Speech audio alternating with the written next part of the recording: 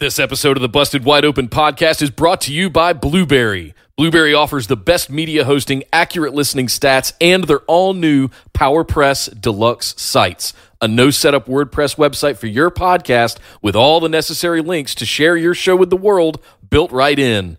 If you currently produce a podcast and are looking for a better host, or if you're looking to start a new one from scratch, head over to orbitaljigsaw.com/BWO and sign up for the best media hosting and a PowerPress Deluxe site to get your first month absolutely free. That's orbitaljigsaw.com/BWO, or just use the promo code BWO at checkout for your first month absolutely free. And now, enjoy the show. Ladies and gentlemen, this is the only two-time PWG Battle of Los Angeles champion, King Ricochet, and you are listening to Busted Wide Open Podcast.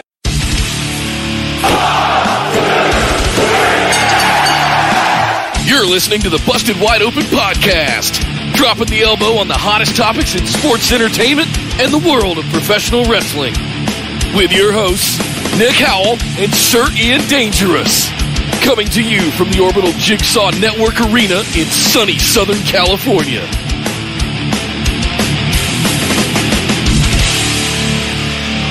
Welcome back to the Busted Wide Open Podcast, but this is your first time joining the show. I'd like to welcome you to episode number 247. My name is Nick Howell. And there are 0 Pauls on this show, so you know no one will ever lie to you here. I am Sir Ian Dangerous, and that was a BTE reference. And welcome to the show. That's right, we got to talk about Monday Night Raw, the fallout from the horror show that was Extreme Rules. It was kind of a horror show, so they had a lot of explaining to do. Oh, Lucy, you got some splaining to do. You got some splaining, and they did some splaining. There was some splaining. There was also some really good wrestling, actually, but we got to talk about all of that in a second, Nick. We also have to give a review of Impact Slammiversary, which also happened this weekend, and before I do the housekeeping, we just had a little blip. Sorry about that, guys. We'll fix that in post. Fun fact, Ian, I watched that BTE episode today, and what you just said as part of your intro was the exact comment I left on the video. You and me, right here. That's scary. That's really... It is the hive mind of Busted Wide Open, ladies and gentlemen. Christ.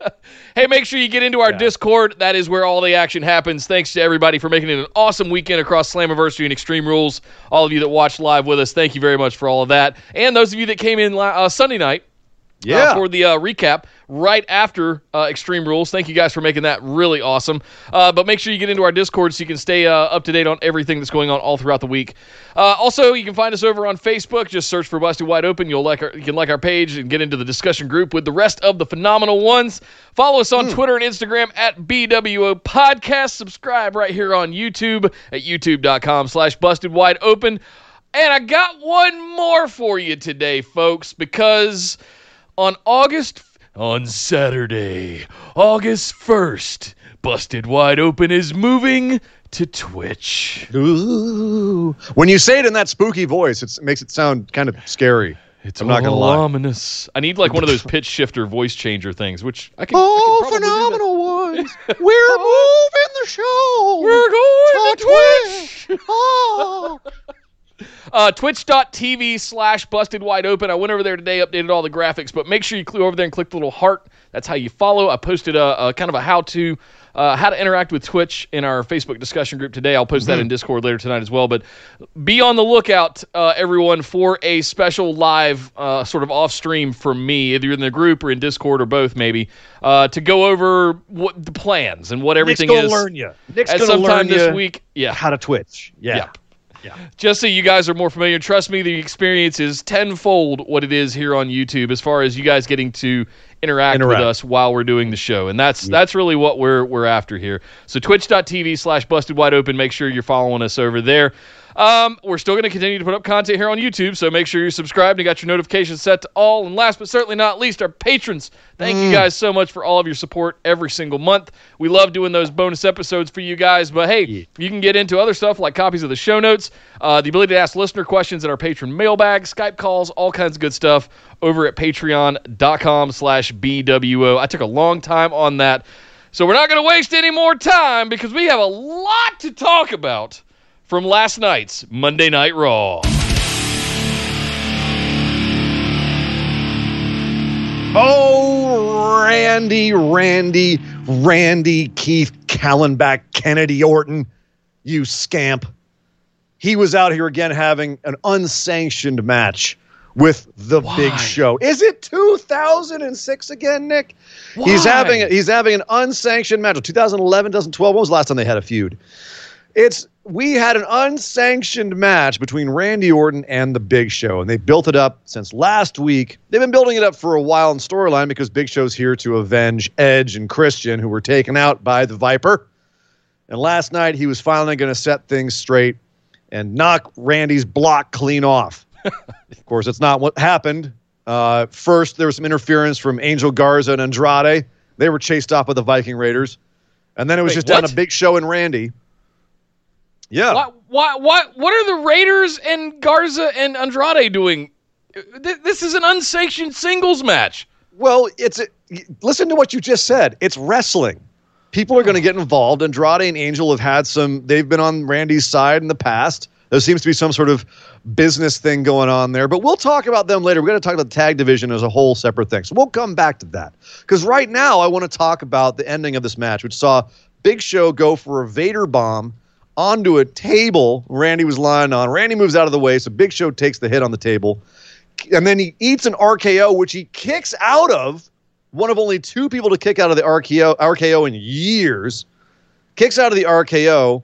Randy then gives him a draping DDT. Another RKO for the 1, 2, 3. Big Show is down. And the coup de grace. Randy Orton punts Big Show in the head. And then crawls up on his ear and said, "I told you, another legend down. See you later, Big Show." So they were setting this up all this show in terms of Randy Orton saying, yes, I've lost all the friends and all the respect that I've built up over all of these years by going for Edge, but it was satisfying, and I would do it again in a heartbeat. I've found who I truly am. And then Big Show saying, going on actually a pretty long, very nice promo about how he and Randy had been through tough times together, and he respected the guy, but he would have to put him down now because he didn't like what he'd become. And yes, he could be on his way out. And they say that, what is it? What did he say? On the way out, this might be his last match. He knows what he's in for. But he also, don't back a tiger into the corner because that's when they're at their most dangerous. Well, he got backed in the corner. And I'll just say that bitch Carol Baskin took out that tiger. Yep. If we had to keep track of how many times Randy Orton and Big Show cumulatively turned face to heel and back and forth in either way, in either direction, I don't know that that's even possible. It'd be an interesting stat to look at, but I found it hard to care because of that, about all of this. And then the Raiders and Garza and Andrade show up, and I just... Interesting. Right. I had the opposite, where I actually got invested in this match because of the acting performances, the promos cut by Randy and Big Show. I was like, all right, I'm invested. And then they went and had a very well-worked match. Randy Orton was selling like he was Dolph Ziggler to a guy bigger than him. And he said in the past he doesn't like working with Big Show because he can't do his normal stuff. He likes being the big guy. So he's not used to this. But he went out and had a great match. This was a good match. It was a solid match. It told a great story. And I feel like we've come to the ending of it. All right, cool. And they held this off. This was going to be on the pay-per-view, and they held it back for this Raw to draw viewers. Here's the thing, Nick. I liked it. I was engaged, but apparently a lot more people were where you were. It was the lowest rated segment in terms of viewership in 27 years of Raw in the 18 to 49 demo. It just absolutely just plummeted in that third hour for this match. And this is for a match that was hyped all week. It's been building for a while. It's an engaging storyline, but nobody watched it. Nothing opposing the show. There was no NBA. Nothing. So no cannonball from Miz. Ooh. No, this was running virtually unopposed for sports TV essentially. So Kyle with $5 in the super chat already. Thank you for starting us off, Kyle. I appreciate that. One thing I have to appreciate on Raw the last few weeks is the development of interconnected relationships and using them for match storytelling. Yeah, I agree with you there, but it's not delivering anything ultimately with any kind of stakes other than the survival or not of those relationships. And that's not enough to sustain it, really. No, you're totally right. I feel like some of it seems arbitrary, where we don't have a rationale. It just seems to be just Remember that thing you did to me 15 years ago? Well, I didn't like that, so let's have an unsanctioned. I like that. I like history, but when Andrade and Angel Garza seem to be on Randy's side and they're not on Randy's side, and we don't have any consistent explanation for why they're doing what they're doing or even what's going on with their dynamic, it seems to go back and forth every week. It runs the risk because anyone who's been watching wrestling for a while has been dealing with hot and cold booking and stop-start booking for years and years and years. It rings out to us as them not knowing what they're doing again, not that there's some grander plan. So again, that I think more than anything is the danger here. And also I got to throw some love to Will in the chat who mentioned that Big Show did do a goddamn spear in this match. And that was, first of all, I popped. How is Randy Orton's spine still intact? Yeah, I don't like spears typically as a move. I hate them as finishers. Most people can't do them. But when someone like Big Show spears somebody and it looks like he just breaks them in half, I'm not going to lie, I popped for it. And it was in storyline a good little shout out to Edge. I'm here for Edge. This is one of the reasons why I'm here. So good stuff. But again, not enough. And there was something missing. Obviously, it's not connecting. They're relying on these older talents in these programs. And you've got so many young people running around there that could be getting elevated right now. So with that being said, where does Randy go now? It seems he has an alliance with Andrade and Angel, two younger guys. The Viking Raiders seem to be involved in that somehow. Where does Randy pivot to now that this with Big Show seems to be done? Where does he go? I had hopes that we were going to send him up for Drew McIntyre for SummerSlam, but it looks like we're still doing the Dolph thing. We'll talk about that in a minute. Well, let's talk about it right now. The last thing I wanted to say real quick, based on with this conversation and Kyle putting that in there and all that, is that it was alleged that yet again Vince is back to old Vince and he's tearing up shows, and they were writing this hours before, literally right before going on air, finishing it up. So it shows in the product when they do that. Yes. And we've had some really decent Raws, some really good Raws in the last couple of months that have led us to whatever that was on Sunday that we watched. But when it happens, I've gotten to the point where I can almost tell. I'm like, I bet Vince wrote this. I bet this was right a before last-minute the show. Yeah. Quick, have Andrade Angel run out there in the middle of the match. It'll be great. Good shit, bro. Oh, and then we could send the Viking Raiders out to shoo them away. Yeah, let's do that. Yeah, it just seems Pritchard's arbitrary because it is. Going, Jesus Christ. Because it is arbitrary. No, Pritchard's been around since the 90s. He's seen this before. He's not at no point is he going to go, I can't believe what you're doing, Vince. So all right. We had hoped that Randy was going to be going for Drew at SummerSlam. That was still the rumor, and it could still happen, Nick. Because Drew came out to talk about beating Dolph Ziggler at the horror show that was Extreme Rules in a very tough match that apparently made him feel like he had fallen down a flight of stairs. Barely pulled it out. Dolph Ziggler had no rules. Drew had all the rules, but yet he was able to put down Dolph Ziggler. So he comes out to the ring and says, I'm looking forward to a worthy opponent at SummerSlam. So are we, Drew. So are we. But then to interrupt him, out comes Dolph Ziggler again.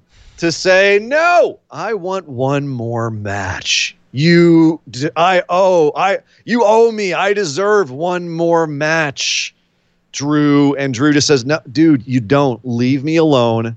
I'm out of here. I'm done. Like, since you won't leave me, keep bugging me, I'm just going to leave. And when Dolph wouldn't let him, he just headbutted him to the ground and started to walk away. Which is kind of how I think we all felt. It was like, oh, God, not more Dolph. Piss off. Bugger off. But then Dolph stops Drew in his tracks on the ramp by saying, I'll give you any stipulation you want. Just give me one more match. And Drew stops and goes, really? I get to pick the stipulation this time? And Dolph, yes, anything. All right, you have a match. You know what, Dolph? You got me. Fine, we're going to have a match. And it turns out it's going to be next week. And Drew will pick the stipulation. He also said, I'm going to do to you, Dolph, what you did to me, which is I'm going to wait till the bell to tell you what the stipulation is going to be. But we won't have to wait that long. It's going to be in 1 week. We'll find out what this is. So if Drew shuts down Dolph then, there's still plenty of time for him to get to SummerSlam with Randy. So there that is. What do you think this stipulation is going to be? Is this engaging at all? Is this worth drawing this out an extra week? Is that going to bring more eyes to the product by having more Dolph Ziggler, even if there is that, what's Drew going to pick aspect to it? No.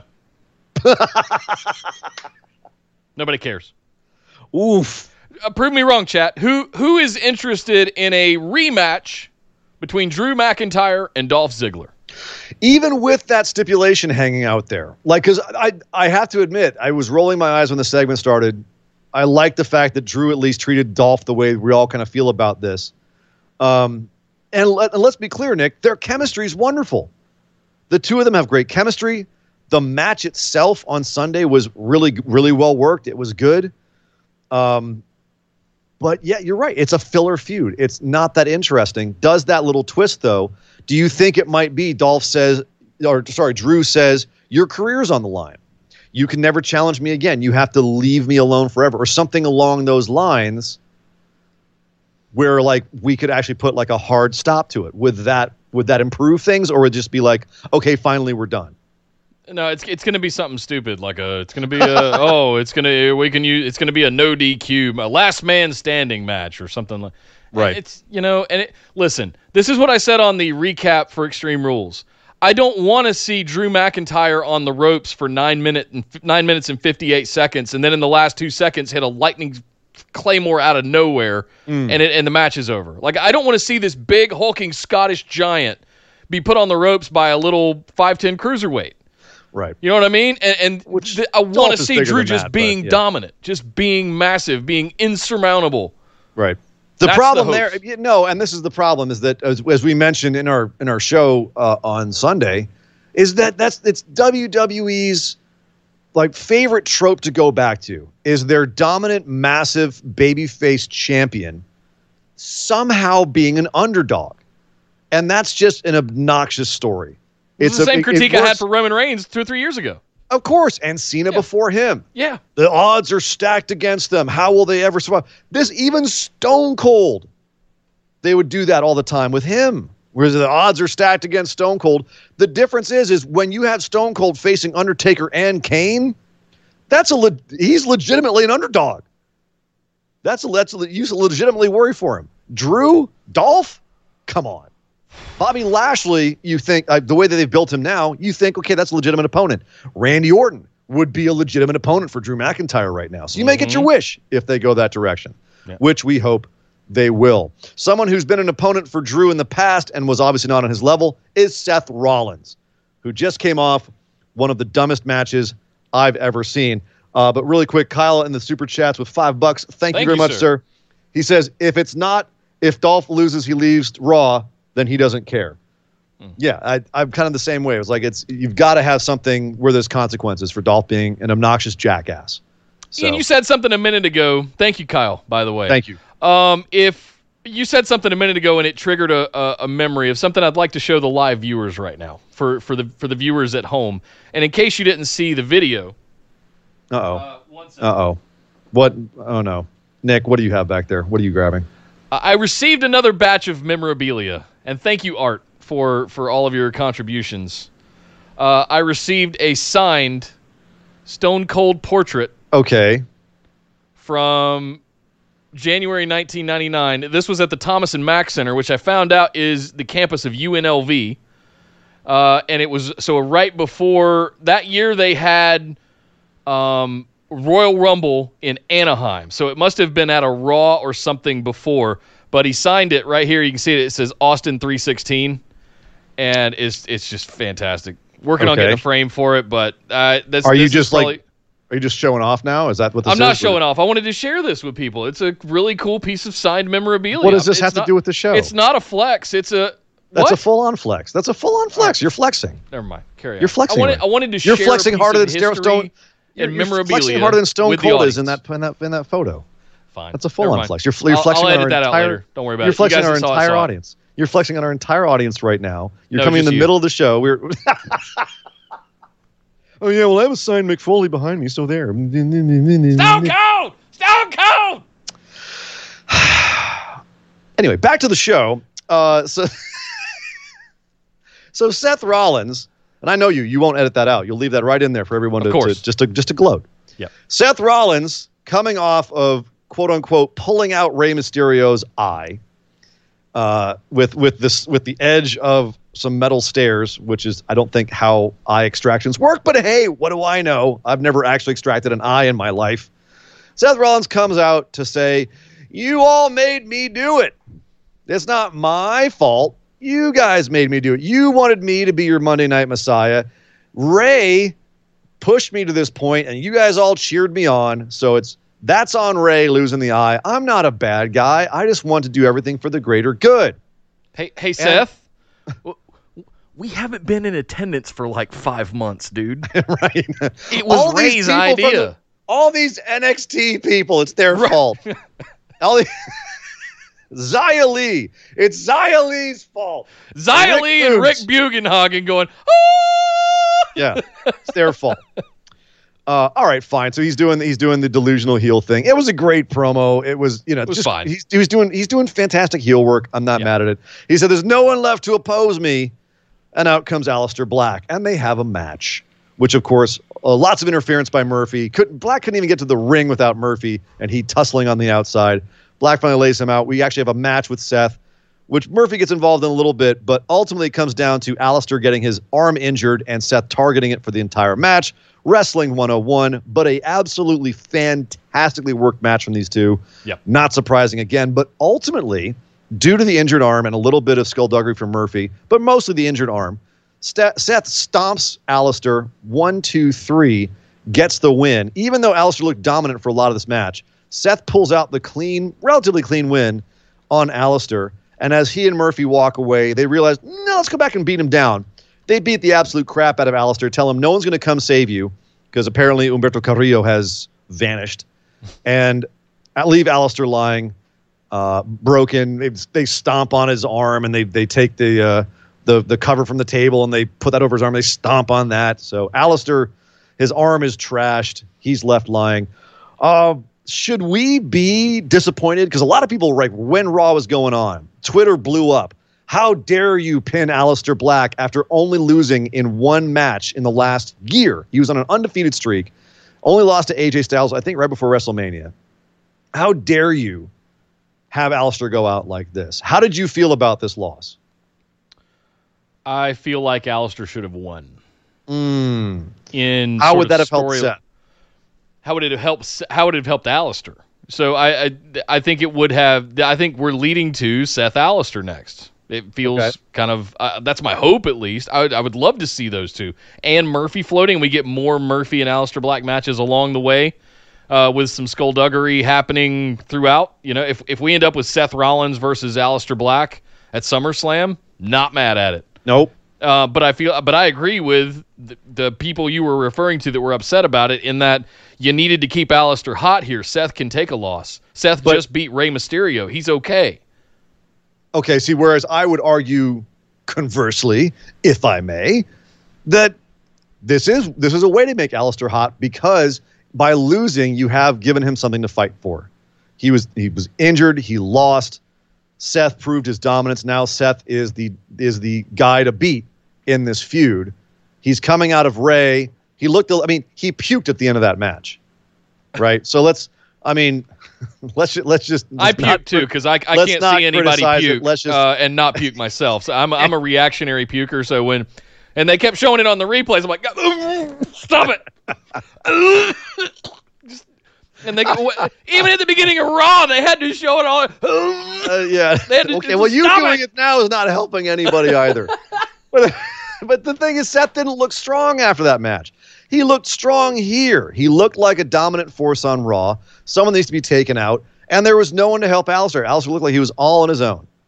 And if it's going to turn into Aleister versus Seth, if you have Seth established as a dominant, again, what do we always say in the show, Nick? If you're going to have a babyface fighting upwards against a dragon, you got to make the dragon look strong. Yeah. Now Seth looks strong. He looks like he can That's beat fair. Alistair and beat him down. Alistair now has a place to go to get back where he was.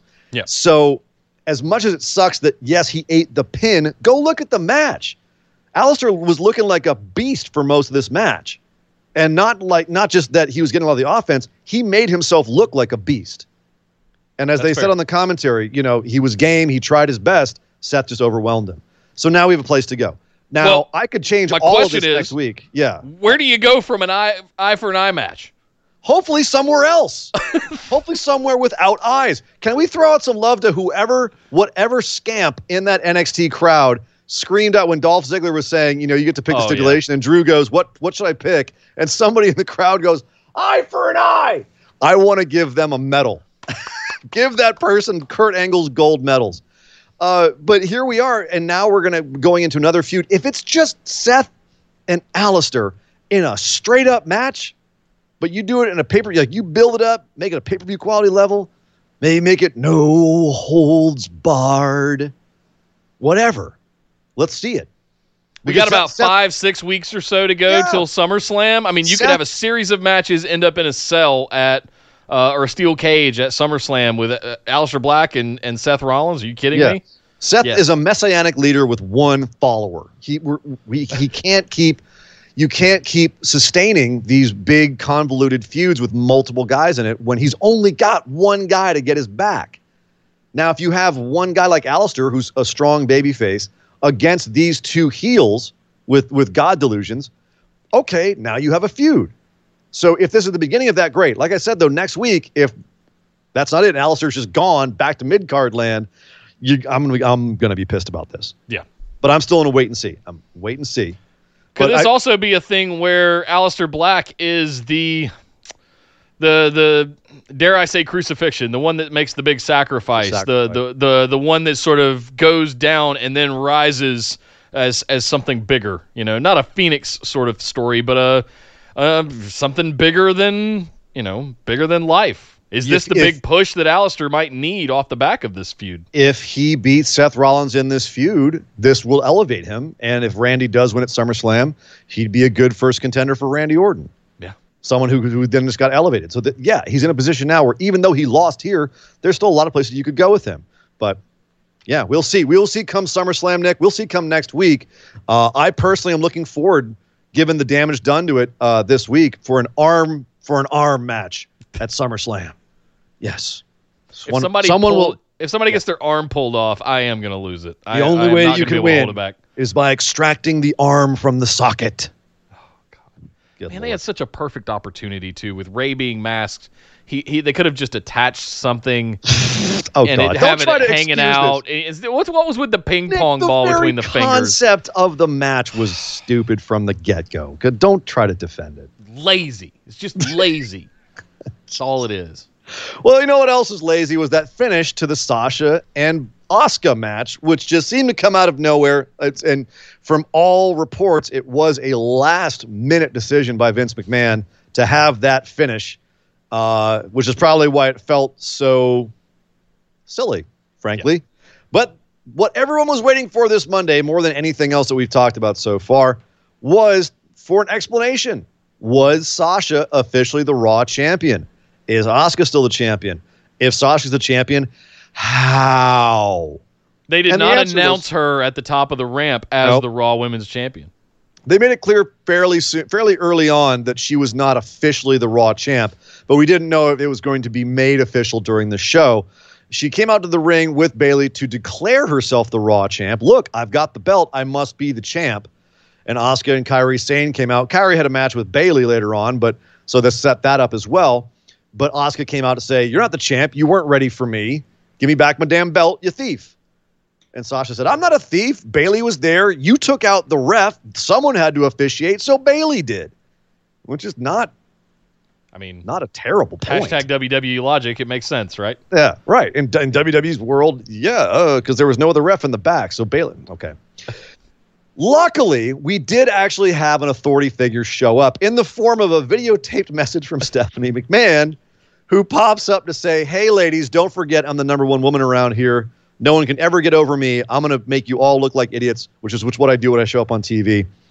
But I'm also going to say, Sasha, you're not the champ. But then again, Asuka, you're not the champ either. We're going to find out next week in a match between Asuka and Sasha who is the real champ. And this match will be title changes hands no matter what. Like pinfall, submission, count out, disqualification. No champion's advantage. No champion's advantage. Which is, let's take a step back here. Asuka technically should still be the champ. Yeah. Isn't that actually like a worse stipulation for her? Yes. Like she had a champion's advantage. Now there's no champion's advantage. Is Asuka going to have another 1 week title reign on her resume? Maybe. Well, it's not that she didn't lose it per se at the event. Well, so, fair. More WWE logic here. But we are getting this rematch. Sasha is not officially the champion, and an authority figure stepped in to explain it, which is kind of what we said they were going to have to do after the show on Sunday. To just like, otherwise, who's running this monkey show? When someone can just throw on a ref's uniform. She appeared as if she was the Wizard of Oz being projected into a cloud of smoke. That camera angle that they had looking up, going, ladies! Oh my God. It's like the opposite of the MySpace angle. It was like from below, like it's the Wizard of Oz. It was totally the Stephanie of Oz. Yes.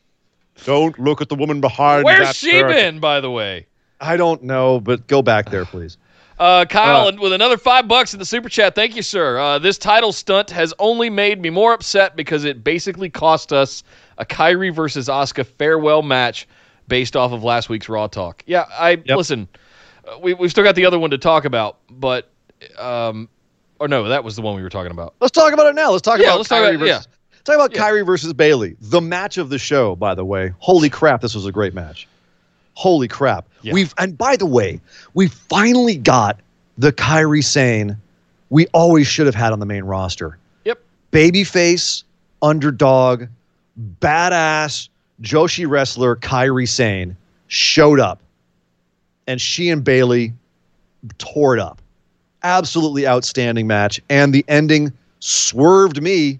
They got me. Because I was, right now the rumor is Kairi Sane's done with WWE. Leaving on good terms, going back to be with her husband in Japan, wrapping things up. They were speculating that she'd be done around SummerSlam, but this might be her last Raw match. In fact, most people are saying it probably is her last match, outside of possibly a pay-per-view match or something. Or this might be it. She might be done. Yeah, this is it. She just had her best main roster match on her way out the door. And because she was going out the door, I thought she was going to drop this match to Bayley. So I only got invested because the wrestling was so good. At the end, Kairi goes for the insane elbow. Bayley gets a foot on the ropes. And then, of course, I thought it was like, fait accompli. Bayley's going up for a top rope elbow drop of her own, which, man, never follow Kairi's elbow drop, Bayley. Don't ever follow Kairi's elbow drop. No. Bayley does an elbow drop, comes down. Kairi Sane kicks out. Bayley gets up and laughs, gets Kairi in the hug for the Bayley to belly. Kairi shifts her weight, wraps her legs around, rolls up Bayley for the 1, 2, 3, and gets the win. I popped. I didn't see that coming. Kairi Sane gets an awesome babyface win over Bayley on her way out, ostensibly out the door, in a fantastic match, Nick. What did you think about all of this? I'm a little distracted right now because Dubstep Rob just bought a warehouse full of BWO merch, but I'll get to that in just a second. Oh, damn. Thank you, Rob. Damn, thanks, Rob. I agree. I thought tradition is tradition. You go out on your back and all of that kind of good stuff, and we wish her all the best. And but are we getting worked here? Is she sticking around? Are we going to get Asuka? Are we going to get Kabukis for the tag championships again? Pretty much everybody's. Everybody's account right now. It's not even like pure. It's not even speculation anymore. It feels pretty confirmed that what we just watched last night was Kairi Sane's last match in WWE. So this kind of throws a curveball. I mean, is it give one to Kairi on her way out? Yeah, it seemed like a little nod of respect. Not how we do things in wrestling, though. So not always. It doesn't. Not everything has to be the same all the time, Nick. It was surprising. It was nice. It felt good. I was a little like, little Kairi. That was awesome. I dug it. It's one of the highlights of Raw for me. And it definitely makes me wonder, like, if they have anything future planned for Kyrie, if there's an open door for her to come back, or if they have more planned between now and SummerSlam, or if they somehow convince her to stick around.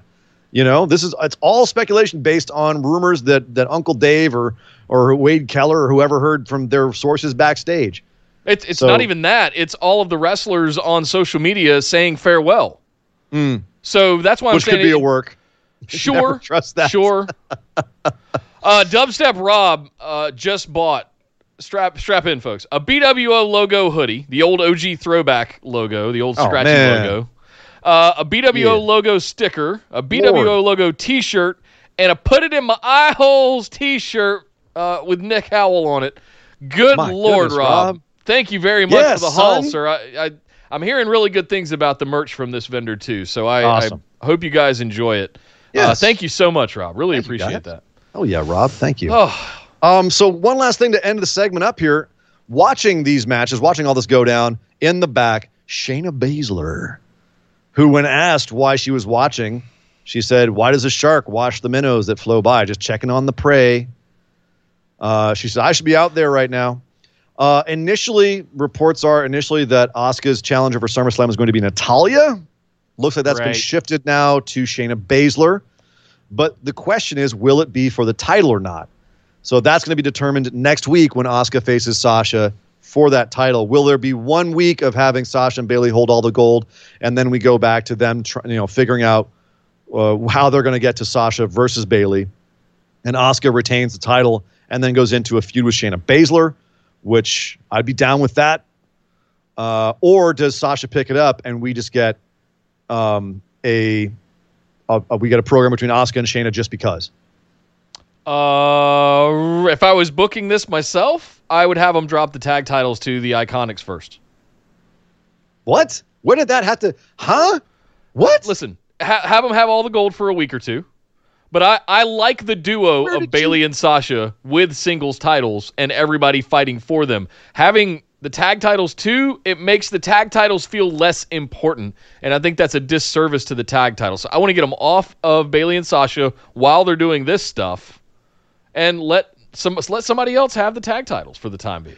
I think it makes more sense to have them start a feud with each other while still being tag team partners and then drop it in the middle of that.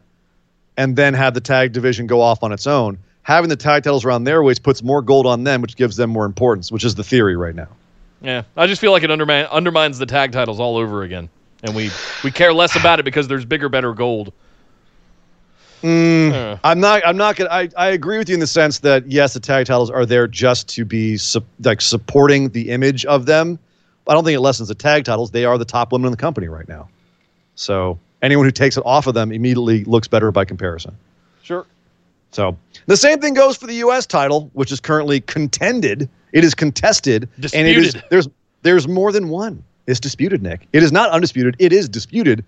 MVP declared himself the new U.S. champion because he's got a nice new belt made.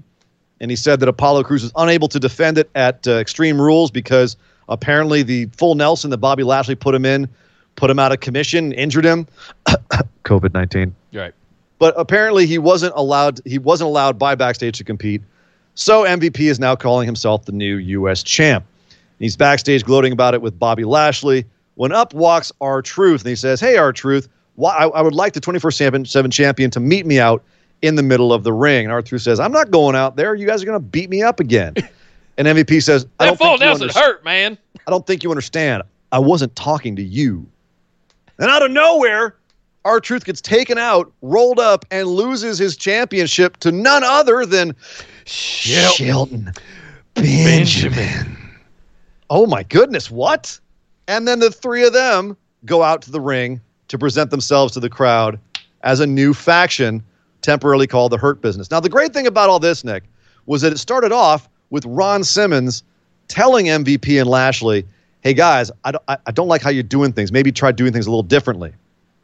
And that was interesting. Apparently, Ron Simmons was originally brought in to have more of an obvious reference to Nation of Domination, and that this was kind of a new version of that. But apparently, they scrapped that at the last minute for whatever reason and just had Ron Simmons there almost as a subtle torch passing. So given that you've got Shelton, Lashley, and MVP now as a faction, and they ended up having a match with some other guys we'll talk about in a second, what do you think of them as a new quote-unquote Nation of Domination without being anything to do with Nation of Domination?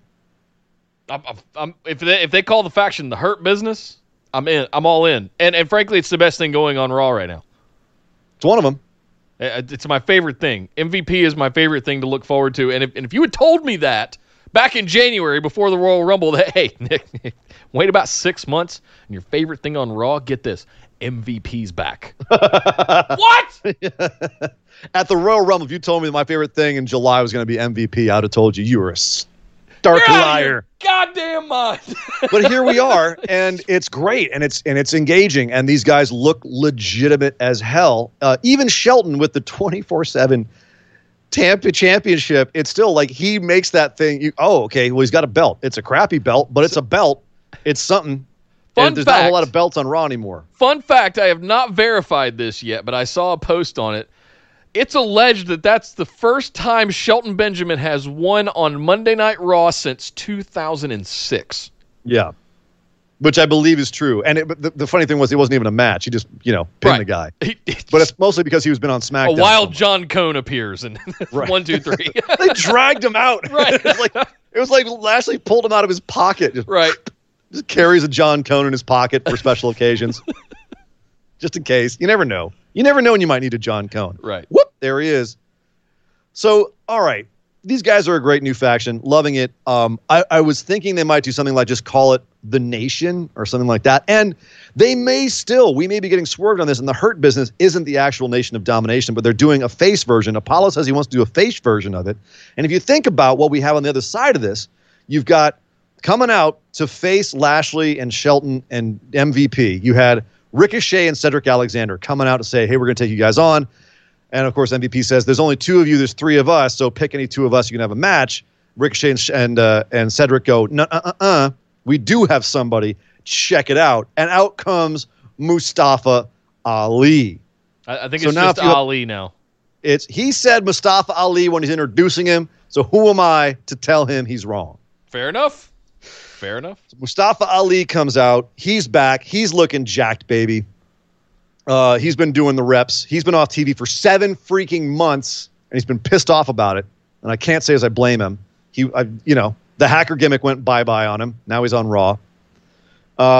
So you've got these three guys, and they end up having just an absolute baller match with the Hurt Business. But then Apollo as well. That's 4 guys. What if you've got the Hurt Business and opposing them is the new Nation, which would make sense because remember what Apollo Crews' indie name was Uhaa Nation. Interesting. So the new Nation with Ricochet, Cedric, Apollo Crews, and Ali. Even throw some Street Profits in there if you want to. Yeah, well, or whatever. Have the Viking Raiders join them. Have who's out there who's not doing anything. Have Aleister Black join him if he's not in a feud with Seth. Whatever. He can pretend he's Crush. Yeah, I mean, Owen Hart was even in the Nation of Domination at a certain point, wasn't he? Yeah. So, yeah, sure. So, I mean, why not? Yeah. So, there's a couple of different ways this could go. Either way, I'm loving the dynamics we have here. You've got the smaller flyer guys versus the big powerhouses, and it made for a really awesome match. It made for a very fun match. The dynamics worked beautifully.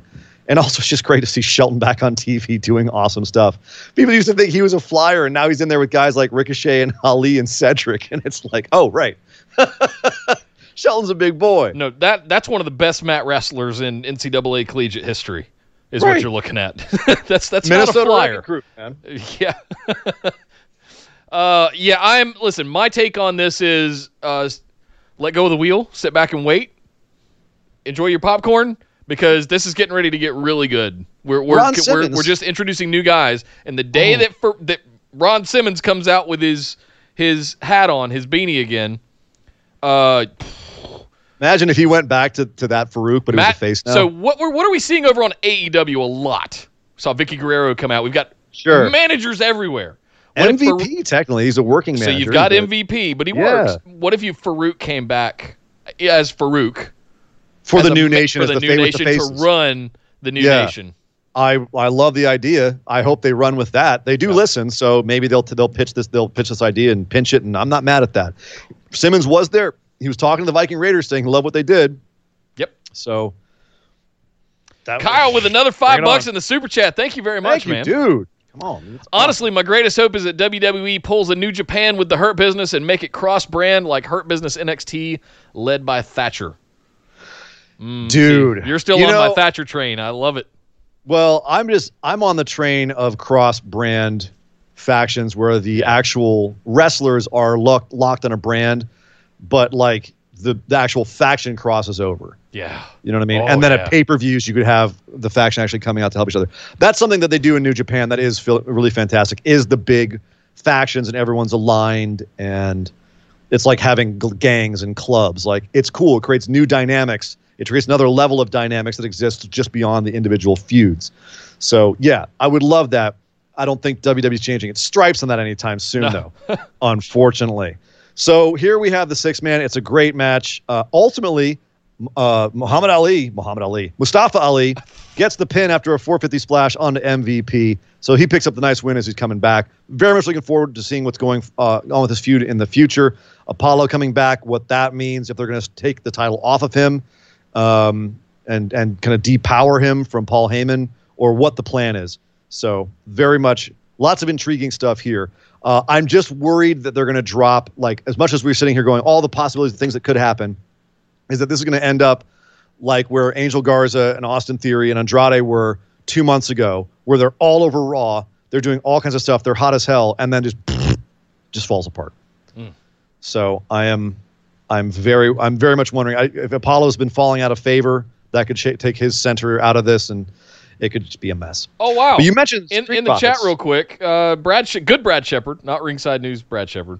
My best friend in high school wrestled Shelton Benjamin in our regional tournament. He lost to Shelton on points.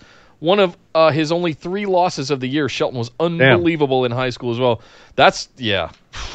Cool story. Yeah, that is a really cool. I can't imagine what having a wrestler like a Shelton Benjamin and on a high school, amateur wrestling team would have been like. Like, I would have just given up. The Rockets. Everybody buy him steaks. Right. That's like being on Team USA with Simone Biles. It's just like, all right, yep, we're just here to be your cheerleader. Thanks. Exactly. Everyone's hanging out with Bobby Lashley. We're like, we're here with him. Yeah. He's like, I've got John Cone in my pocket.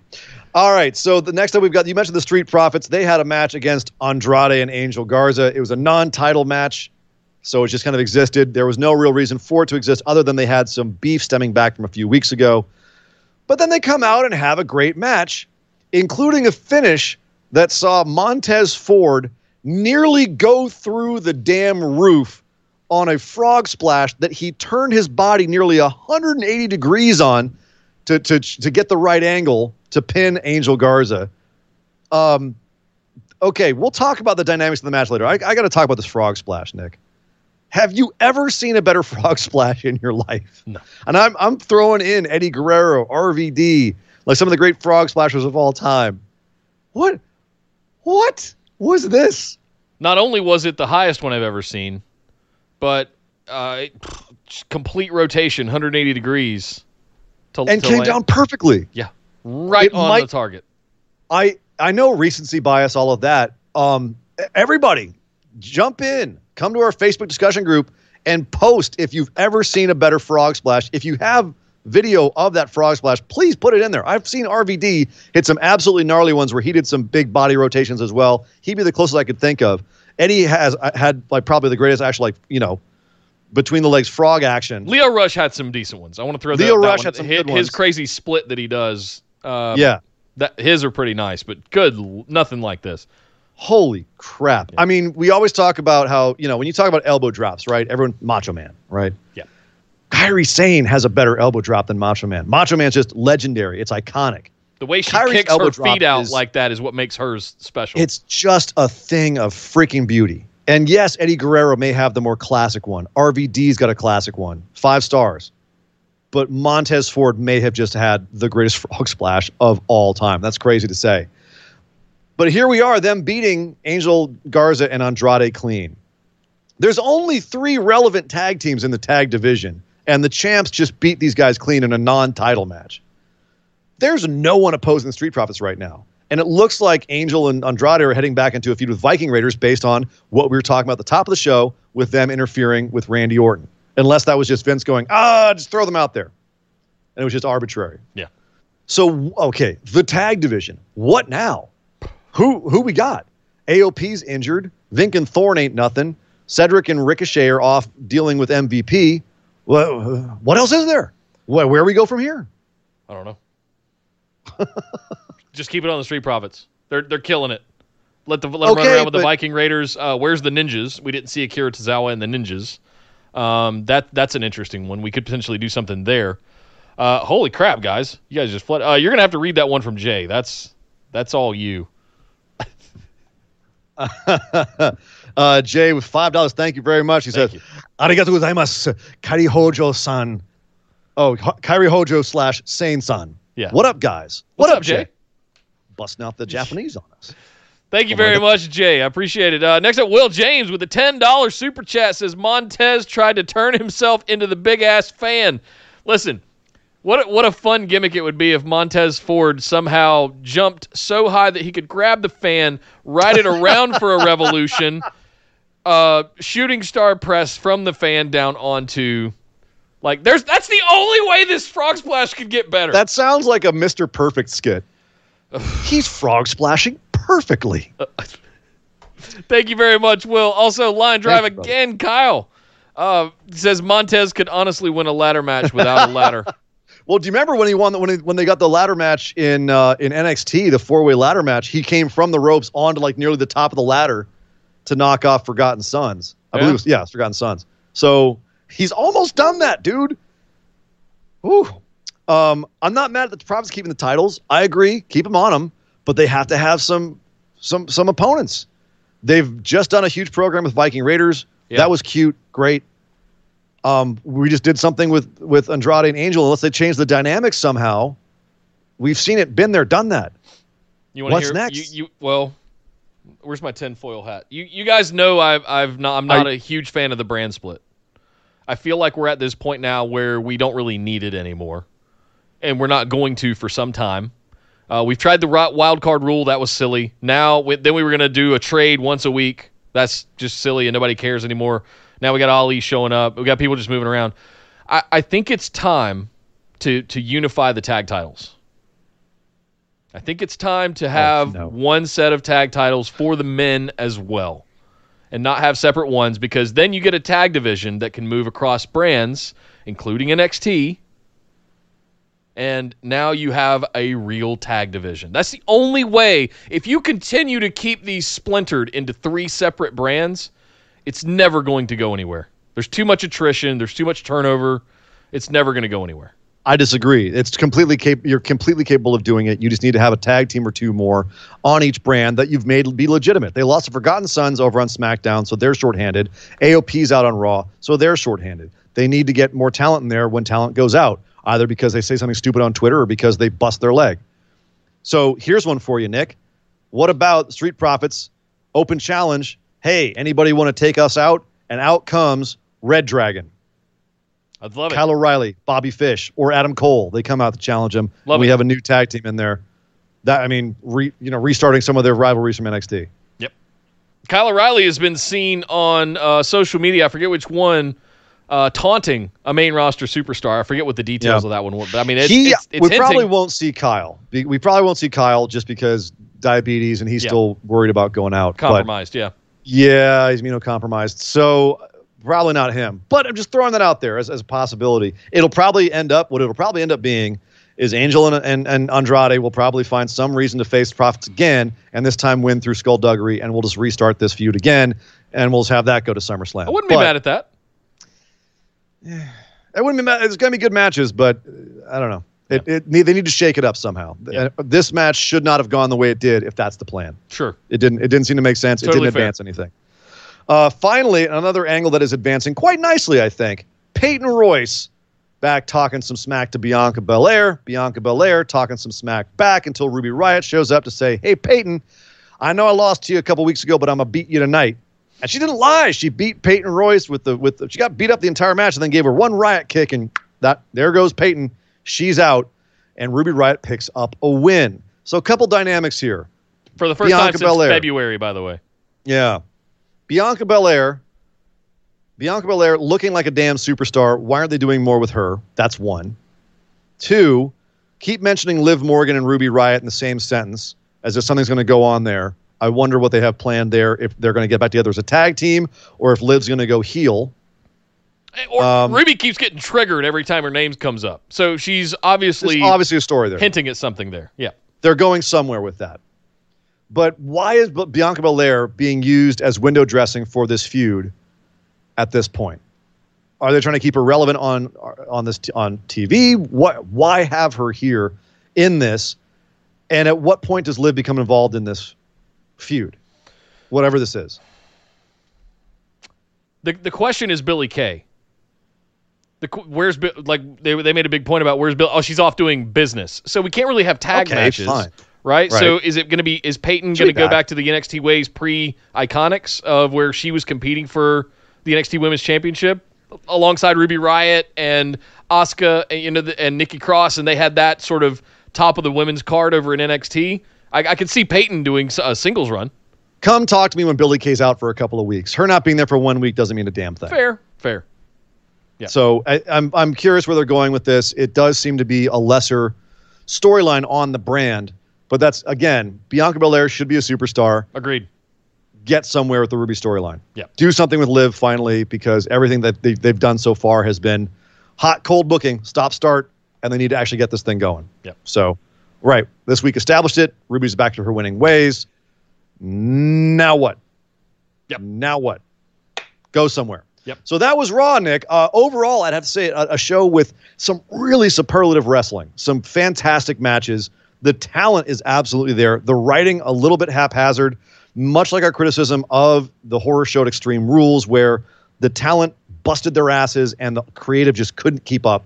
That was kind of how I felt about Raw on the whole, where you've got all the damn talent in the world, and you're just not giving them compelling enough stories to work with on the whole. Yep. That's what happens when you tear the show up every week right before it airs. You can't do long-term booking that way. It's not sustainable.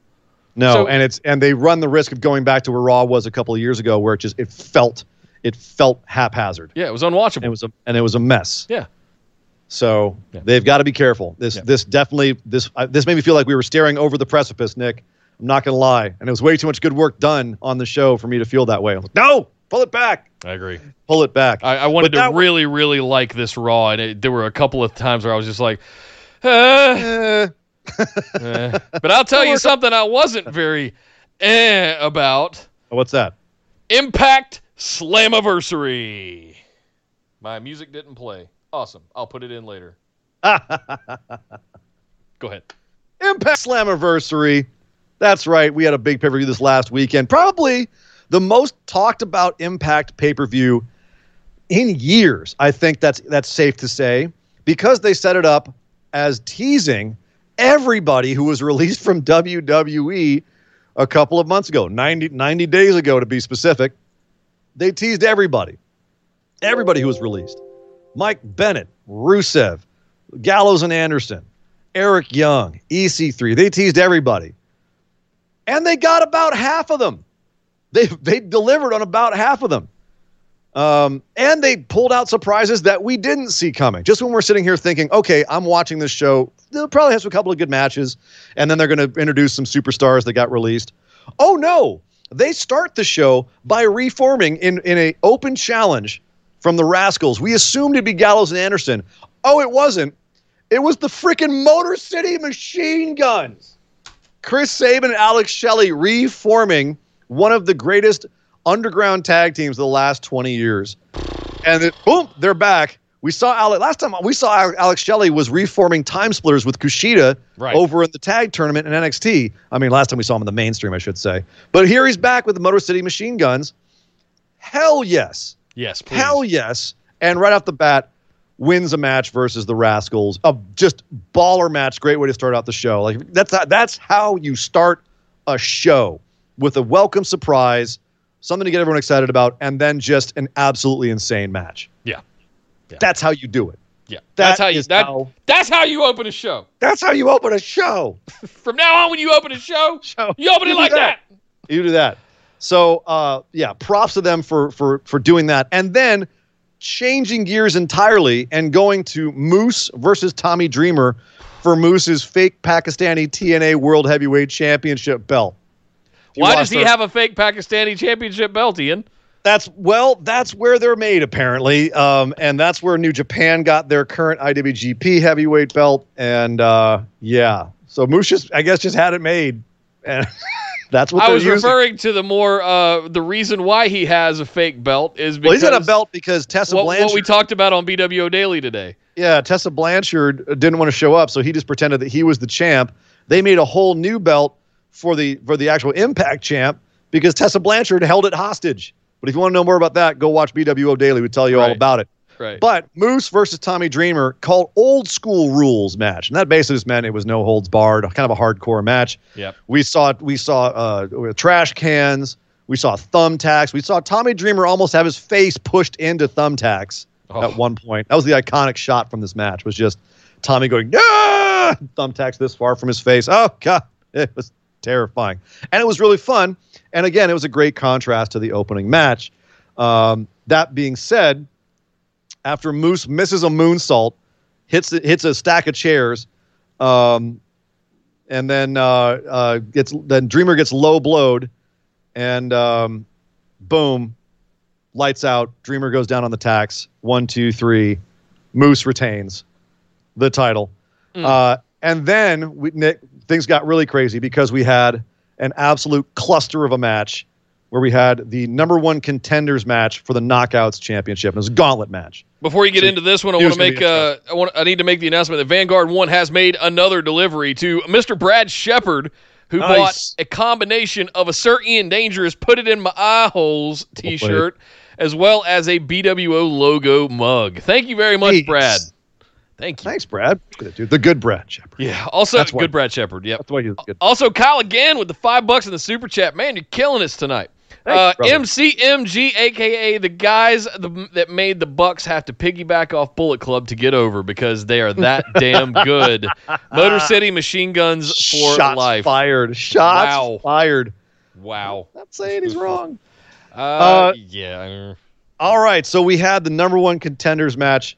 All the ladies coming out in this one. It's a gauntlet match. You had it was who all was in the Susie, Taya Valkyrie, Kylie Ray, Jessica Havoc, Nevaeh, Rosemary, Alicia, Madison Rayne, Tasha Steelz, Kira Hogan, and Kimber Lee. It was, oh my goodness. It was a lot of, they only had 1 minute between when women came out in this. I think they could have done with a minute 30. Yeah. You know what I mean? It felt a little fast. It felt rushed. It felt, and like there's some of these women have storyline that are already going on, and they didn't have enough time to get their shit in. Yeah. You know what I mean? They didn't have enough time to like tell all the stories here. It just kind of like just flew through. So finally the ring's filling up at the end. So by the time we get to, it's pretty much everybody in the ring. People start getting dumped out. And finally we're down to we're down to Kimber Lee, Valkyrie, and Kylie Ray at the end. Kimber Lee gets eliminated, and then we're down to Kylie Ray and Valkyrie. And Kylie ends up taking out Valkyrie with a super kick, and boom, we have a new number one contender with Kylie Ray, the smiley one, heading for the winner of the upcoming match on this same pay-per-view between Gianna Perazza and Jordynne Grace. So the winner of that match would be facing Kylie Ray. So we found out about that later in the show. After the next match, Chris Bay and Willie Mack for the X Division Championship, which was, I want to say it's a little bit more of like a standard wrestling, like a pro wrestling match. Chris Bay, the cheating bad guy, and everyone loves them some Willie Mack. Love Willie Mack. Yeah. So fun match. I would say, I would actually argue kind of by the numbers. Yeah. And I don't mean that as a diss. It was what it needed to be. No, that's what I'm here for. Two big dudes beating the shit out of each other, you know? Yeah, That's what we watch wrestling for, right? That and the drama. Yeah. Mac ends up going for the 6-star frog splash. Bay dodges him and gives him the springboard cutter. What is it? Art of Finesse. Yeah. For the 1, 2, 3. Chris Bay is your new X Division champion. Solid match. So far, the only criticism I had of the show was that the number one contenders match was a little bit haphazard, kind of chaotic, but I wasn't mad at it per se. Yeah. So far, show's kicking ass. And then we get the tag team match. The North versus Sami Callihan and Ken Shamrock. I want to stop right there for a second. If you had told Yes. me years ago that Sami Callihan would be tag teaming, We with seem to be doing this a lot Ken, lately. Ken Shamrock, I would have been like, oh my God, somebody is literally going to die inside the ring.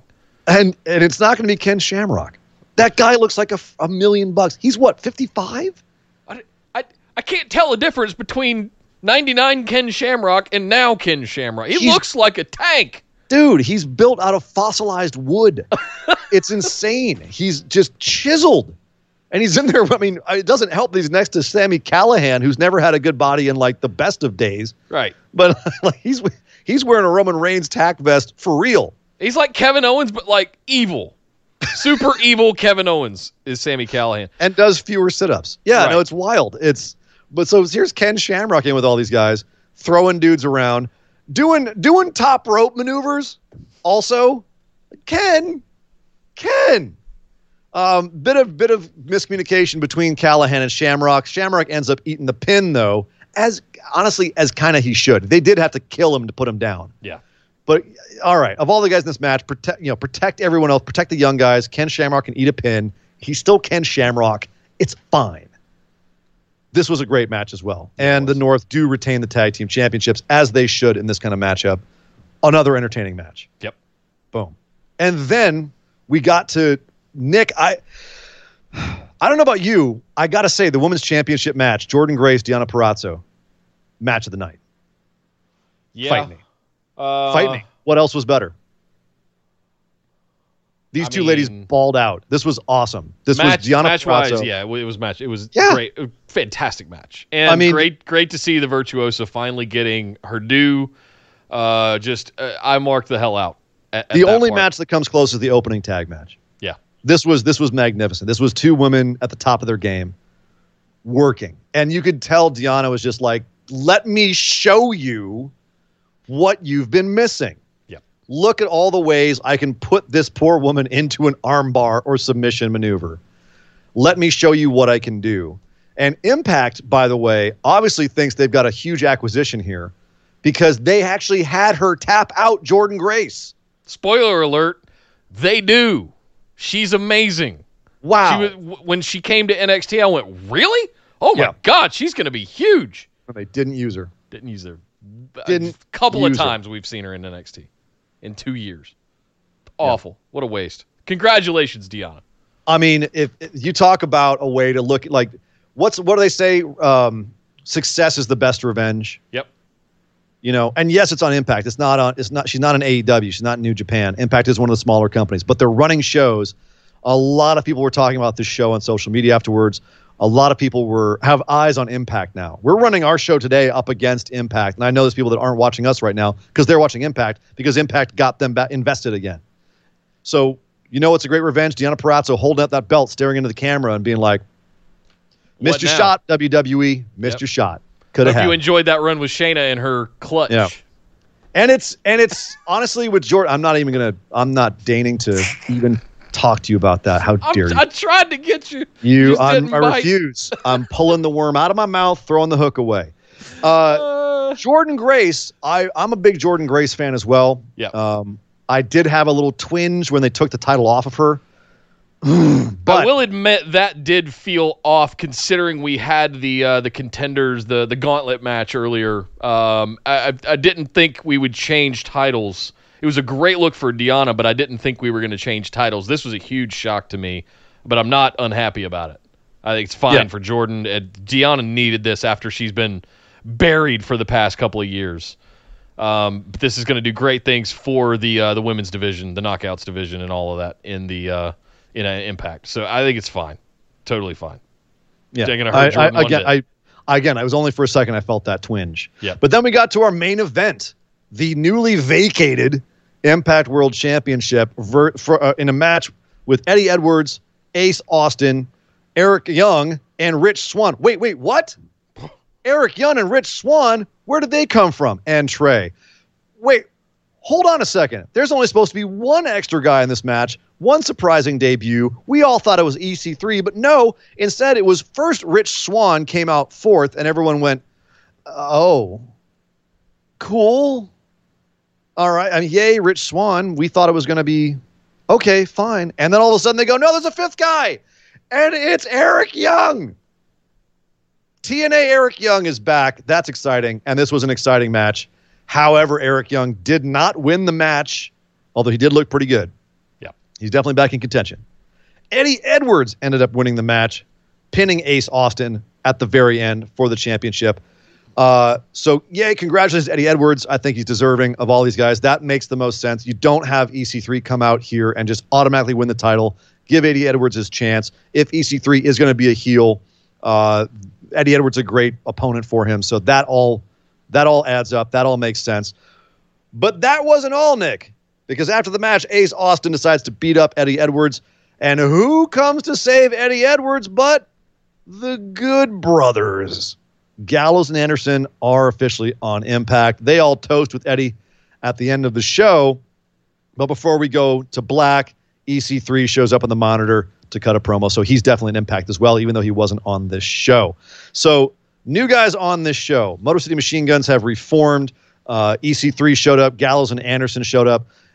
You had Eric Young come back. Rich Swann is back from injury. And, of course, there was a segment in the middle of the show, Nick, where Heath, I was going to say his last name, but it's just Heath now, apparently. He's a free agent. It said so on his shirt. He came out to say he was a free agent. He's not officially an Impact. He's just a free agent. He did beat up Rohit Raju before meeting up with Rhino backstage, and Rhino essentially said, just come sneak into the shows, dude. It's okay. I'll sneak you in. It's fine. It's fine. Yeah. It's fine. So Heath is also an Impact. That's about half of everyone that they teased. I have to say, I was not expecting Impact to sneak up on me like this. I did not watch it live Saturday night. I did end up going back and watching it. Yeah. Because I heard such great things about it. All of you were raving about it, and I was like, well, okay, I guess I better really check this thing out then. Holy smokes. Apparently, Impact's onto something here. Guys. Right now, Eddie Edwards on TV they're telling me that right now on Impact, Eric Young is on TV with Eddie right now. So they're already working on it. Look at that. So I forgive me for sleeping on Impact recently. But after the Tessa Sammy stuff, I kind of fell off. I think a lot of people did. A lot of people did. And also that's when everything hit. So this is exciting. Guys, if we get a legit third heavy duty brand of talent, it's all going to work all in our favor because all the competition ramps up between all three of them. I think it's too early to tell right now. At least Impact is running shows. I mean, again, people haven't been talking about Ring of Honor because they're not running any shows, and they still are figuring out what's going on with everything that's happening with Marty Scurll. I know Brody King split from Villain Enterprises today, so who knows what's happening in Ring of Honor. But they were definitely on the downswing at the end of last year. It looked like they might be coming back up, but never quite happened. We had hopes for Marty taking over things and booking over there. So. We'll see. He might still. Yeah. But the bottom line is right now in America, you've got AEW, you have all the WWE shows, and you got Impact. And that's pretty much it. And Impact is they landed the plane. They dunked the ball. Yeah. This show was awesome. And it was made even more so in contrast to the show that WWE put out on Sunday, which had much better production value, but much worse booking. And so Kyle just said something really substantial in the chat, and I want to call it out. He said AEW may need to take their eyes off WWE and worry about Impact. Not yet, but this is a first salvo fired. Slammiversary, I mean, home run. In terms of audience, maybe, because you might have the hardcore crowd looking for other things besides WWE being split in that sense. So you might not be wrong there, Kyle. Yeah. But the bottom line is that I think there's room enough, given that Impact doesn't it's not as consistently there a show as AEW. AEW is 2 hours every week. Boom, boom. Got to watch it every time. Impact's not quite there yet. Could they get there? Yep. They're building a hell of a talent pool. And you saw that on this show. You absolutely saw this on the show. So I'm not going to say that they're going to be threats to anybody yet. They're not pulling in. I don't even think 5 figures of viewers. But stuff like this, they're on the right track, getting their name out there. Lots of people talking about it, and it was a damn good show. So if you haven't watched it yet, you got $40 to spare. I definitely recommend it. I thought I didn't feel like I had wasted my money. Nope. Which is really that's the only metric you ask for, right? Yeah. I was entertained. Yep. It was a good buy for sure. And I was supporting good wrestling. Yeah. So that was Impact Slammiversary. Good stuff. Also, I'll throw out there twitch.tv/Impact Wrestling is there. They live stream a lot of their content. Yeah, they do. Old stuff and current stuff. So I think they're reaching a new audience, just like AEW is doing a lot of, AEW Dark, being the Elite, all those things they're doing on YouTube. They're also reaching out to that sort of younger generation as well. We talk about NXT getting the older demo all the time. You don't see them doing much actual stuff show-wise. NXT owns the 50-year-olds, 50 and over. They own that demographic. But apparently Matt Jackson's he has a way, he's gonna do a gardening show and get that the over 50 back to AEW. So He's got it in the bag. Then I'm totally that souls me then because I'm totally gonna go watch AEW now.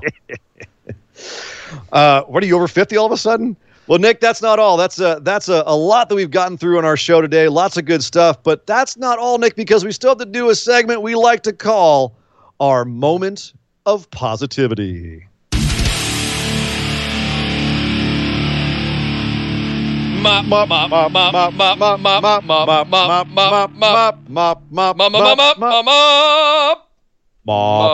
right, the moment of positivity, the moment where we stop and look back at everything that we've watched in the last few days, which I guess right now is going to be Slammiversary, BTE, Extreme Rules, all of that, and say, what was the thing we liked the most? What made us happy? What was the thing that we can take away and say, you know what, no matter all the negativity in the world, all of the stuff that's going on, that's a nice little glowing nugget of happy I can put in my tummy and just it'll keep me warm at night. What was your moment of positivity for the last few days, Nick?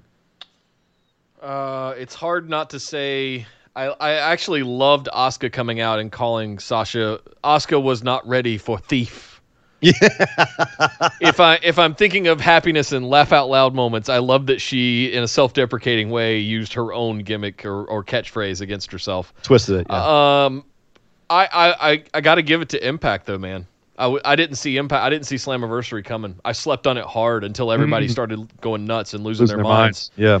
And I had already made plans after our show on Saturday night, so I was like, oh god. So I ended up watching it late Sunday night after we got done doing our recap of Extreme Rules, and I'm very pleasantly surprised. It's something that I haven't kept up with, like I was just saying a few minutes ago, but it has my absolute attention now with all of the superstars that and the irony of this is that it's all the ones we always complain about, like, why are they never getting opportunities?